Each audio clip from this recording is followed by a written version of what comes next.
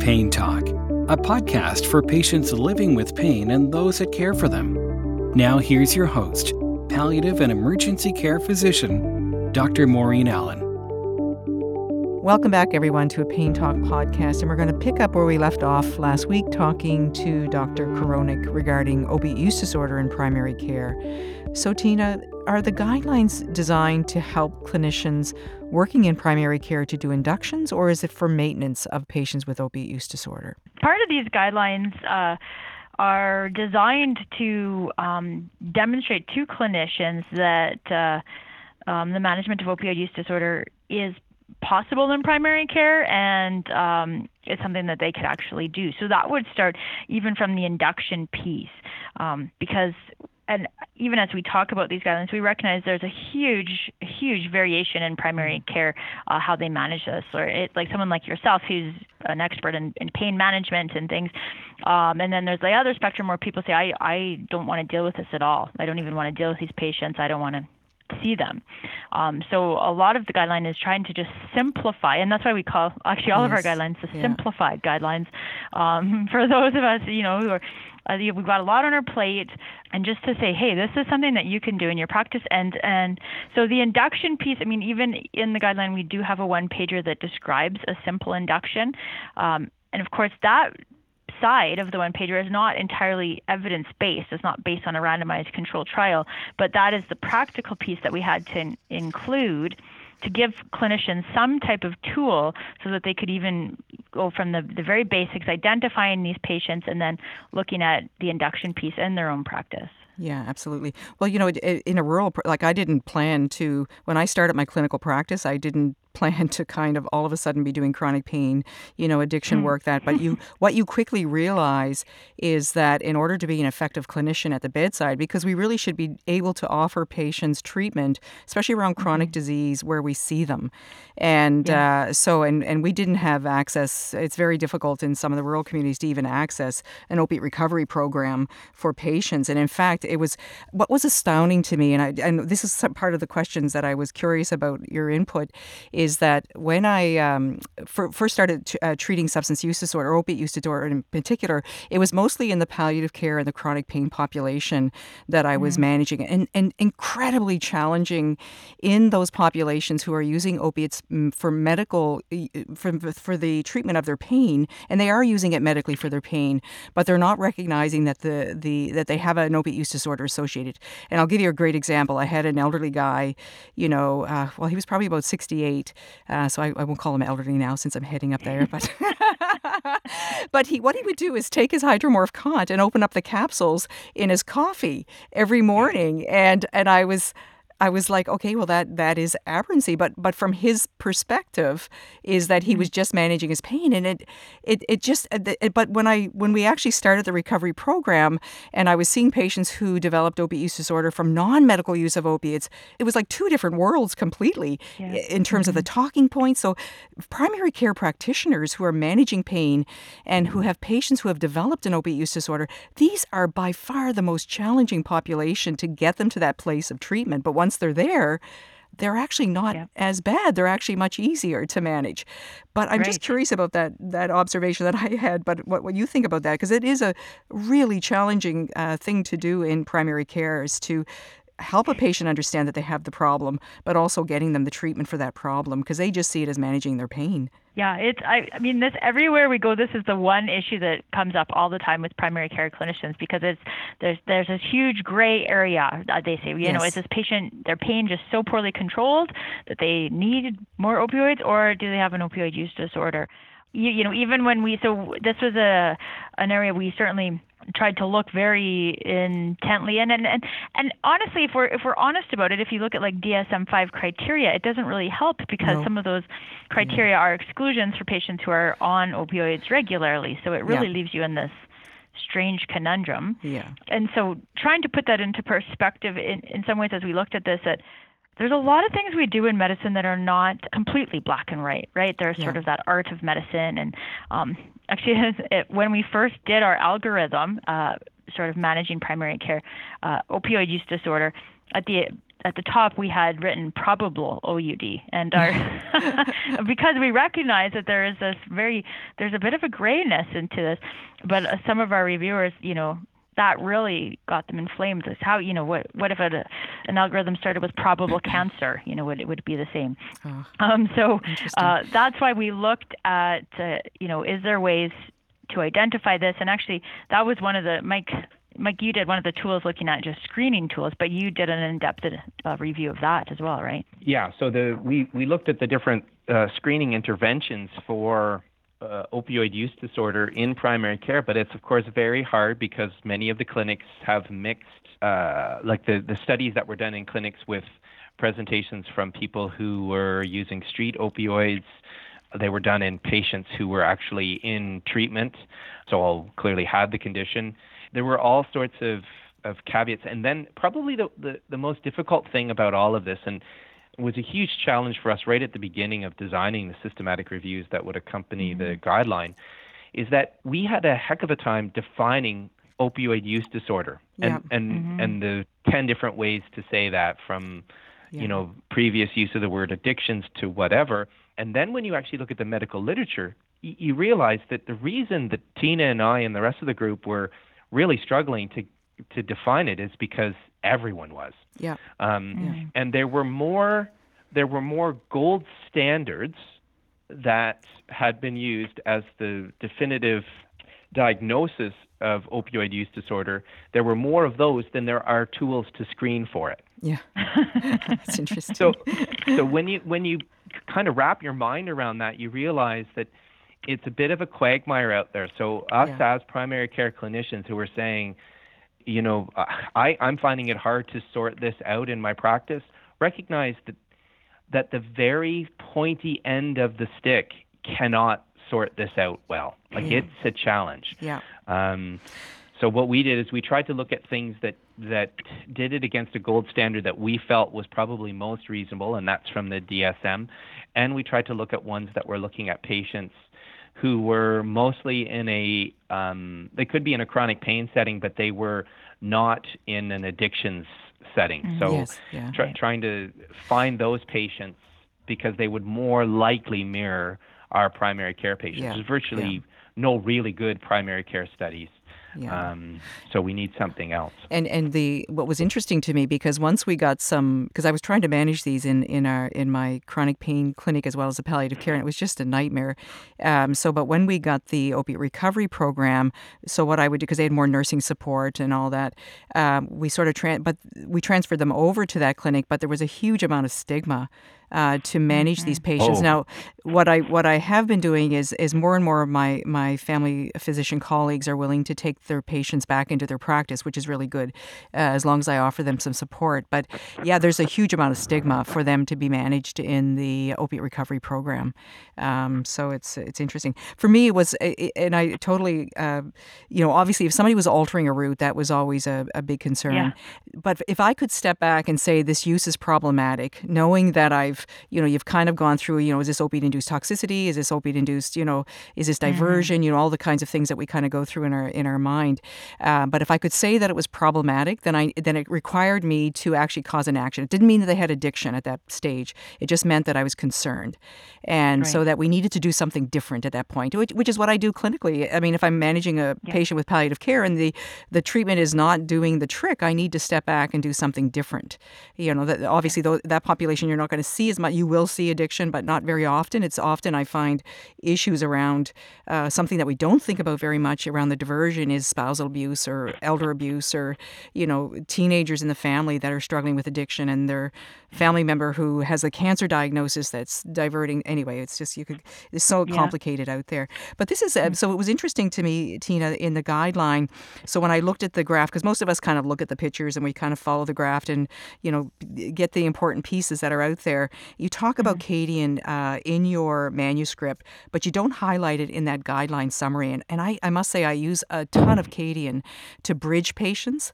When I'm trying to do opiate rotations, they're not ready to think about buprenorphine or to think about methadone, but they need something different. And so Kadian is what I tend to use a lot, and it's usually where I kind of support family physicians, and knowing that there are some challenges, especially around the dosing. But I'm curious about what your research found around Kadian. And So good question. And I think it's interesting, as we did this document, I think we've even seen, things continue to evolve around a little bit. So we did look at Kadian, and the thing is, if we're specifically looking at their management with opioid use disorder, there's just not, I think we identified one randomized control trial in that patient population. So we know even from our guideline committee that it is a medication that they're using a fair amount, and they find anecdotally it seems to be quite helpful. But as we were trying, at least the algorithm side, to build that on the best available evidence, and partly for docs, part of the reason we did this guideline is really for the docs who are skeptical, for the docs who are like, yeah, you know what, we've same like opioids, right? Everyone told us opioids were good, and now everyone's, we've got so many problems, and now we're hearing that buprenorphine is good, and again, we're skeptical. And so trying to look at interventions that had the best available evidence and give them just an idea that, hey, there are some treatments out here, and it actually looks like they work. So, and part of that is a stigma piece, part of it that is docs just suspicious that we're hearing about something else that's not going to be useful. So that's why we didn't include Kadian in this. And yeah, certainly Kadian could have been something. And so we mentioned it briefly, but we didn't have as strong an evidence base. So we thought, let's just go with what we have the best randomized controlled data on. Yeah, I rarely use it in individuals who have developed, opiate use disorder from the non-medical use. They either go right to, buprenorphine, or they go to methadone. But the pain population, that's where we tend to go over a period of time. I just wanted to share too. I don't know if you're familiar with the American Pain Society came out with some guidelines, or it basically what they're in terms of, rather than DSM-5 in terms of diagnosing opiate use disorder in this population, they use, to me, when you actually go through it, it looks like the 5 C's, but they don't use the DSM-5. They recommend the 5 C's. I don't know if that's at all helpful. But the other thing was the take-home doses. I'm always very cautious, especially early on in therapy, even though I think the evidence tells us that patients relatively safe. And even if you're looking at diversion, it's, buprenorphine in particular, not methadone, obviously, but that the risk to the patient is a little bit lower if diversion does happen. Am I interpreting that wrong? Because it seemed like you were encouraging take-home doses fairly early in induction? We are. And again, so part of this, again, is trying to remove barriers, because what we hear from so many clinicians is, I can't do this because there's so many barriers to me having to monitor this patient's urine, for me having to write up these contracts, for me having to, having to do daily dispensing. And so trying to, and if I'm in a rural community, there's no way I can do this because there's not even a pharmacist around who can do daily dispensing. And so, looking at the evidence, we did find some evidence that looked at sort of take home versus daily, and there was no difference in the outcomes that we thought were important. So of course, and we're assuming that most clinicians are they're going to come to it with sort of your skepticism, like, I'm kind of anxious about this. I think we need to monitor this carefully. So it's just pushing them a little bit to say, what, the evidence that we have says that giving these patients a few more doses is generally not harmful. And of course, it's based on your recognizing clinicians have their own sense of which patients those are going to be.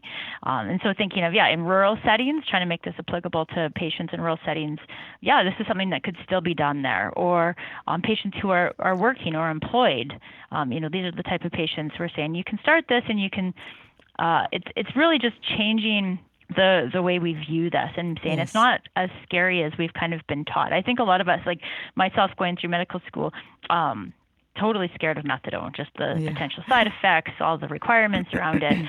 And so we're just trying to remove some of those barriers and say, this is something we could definitely do, and we can make it work with our patients. I think in most patients, in my experience, is that the issue around the use of opioid agonist therapy is relatively safe. It's what gets added into the mix that causes most of the problem in terms of the benzos, and if the patient is struggling with some alcohol use as well.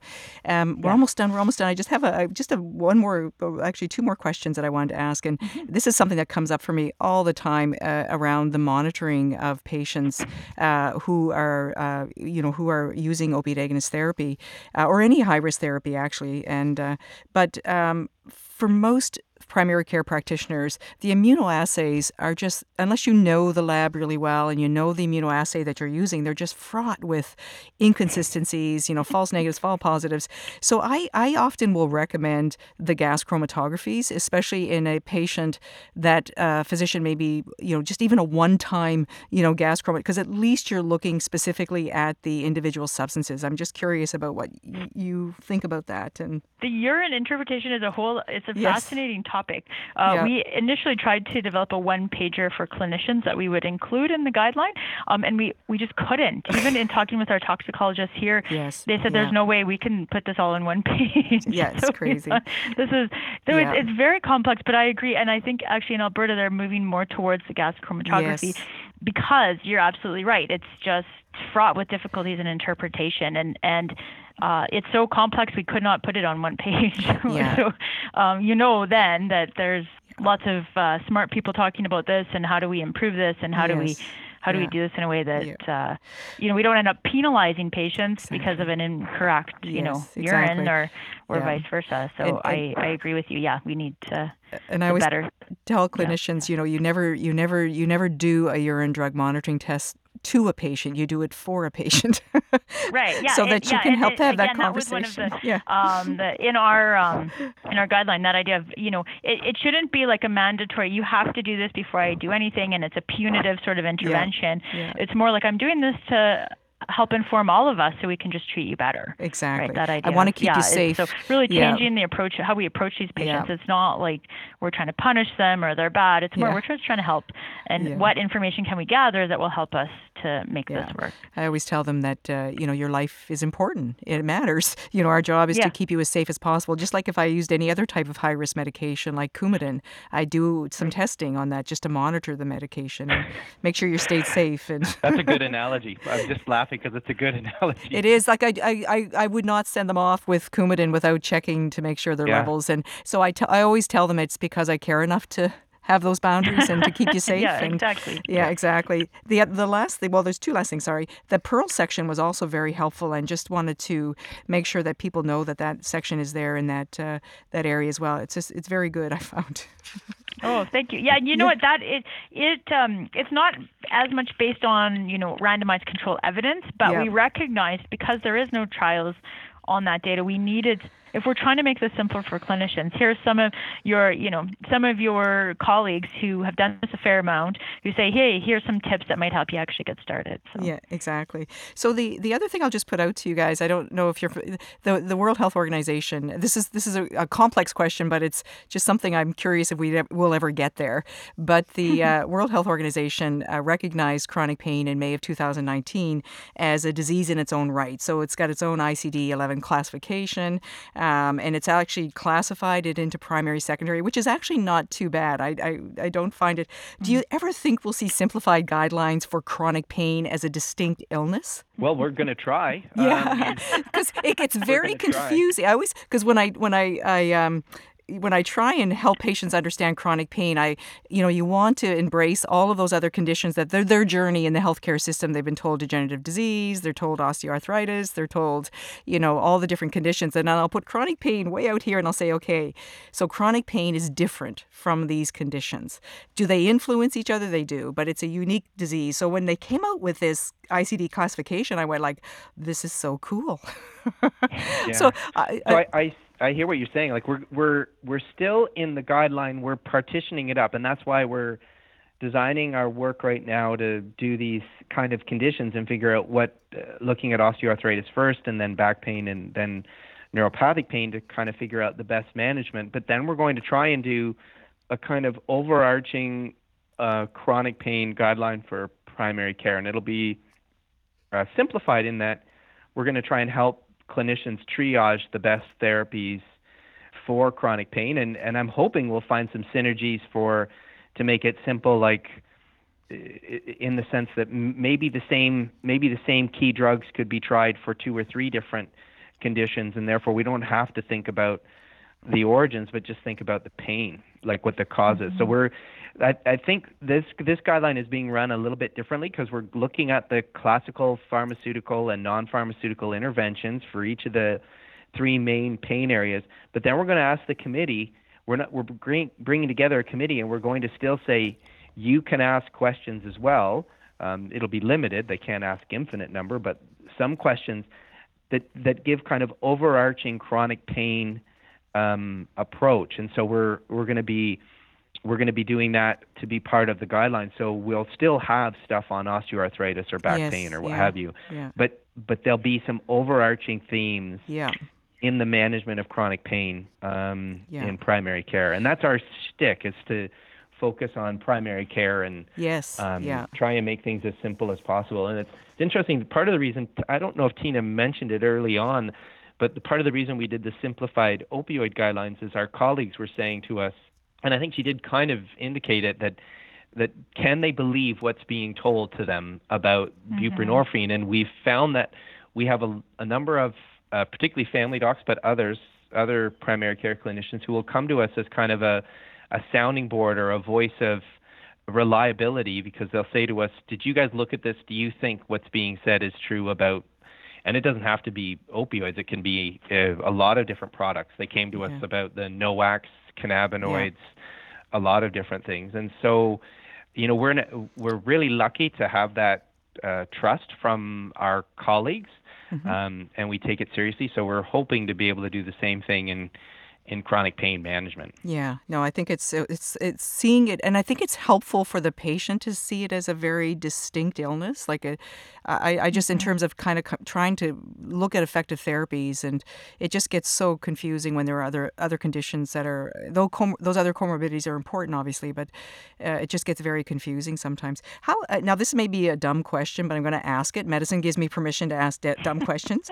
Is that when you look at the osteoarthritis guidelines and degenerative arthritis, I'm always curious about how people see osteoarthritis and degenerative arthritis. Do you see them as the same entity, although osteo tends to be more knee and back tends to be... Can you help clarify that for me? I find it confusing sometimes in the conversations.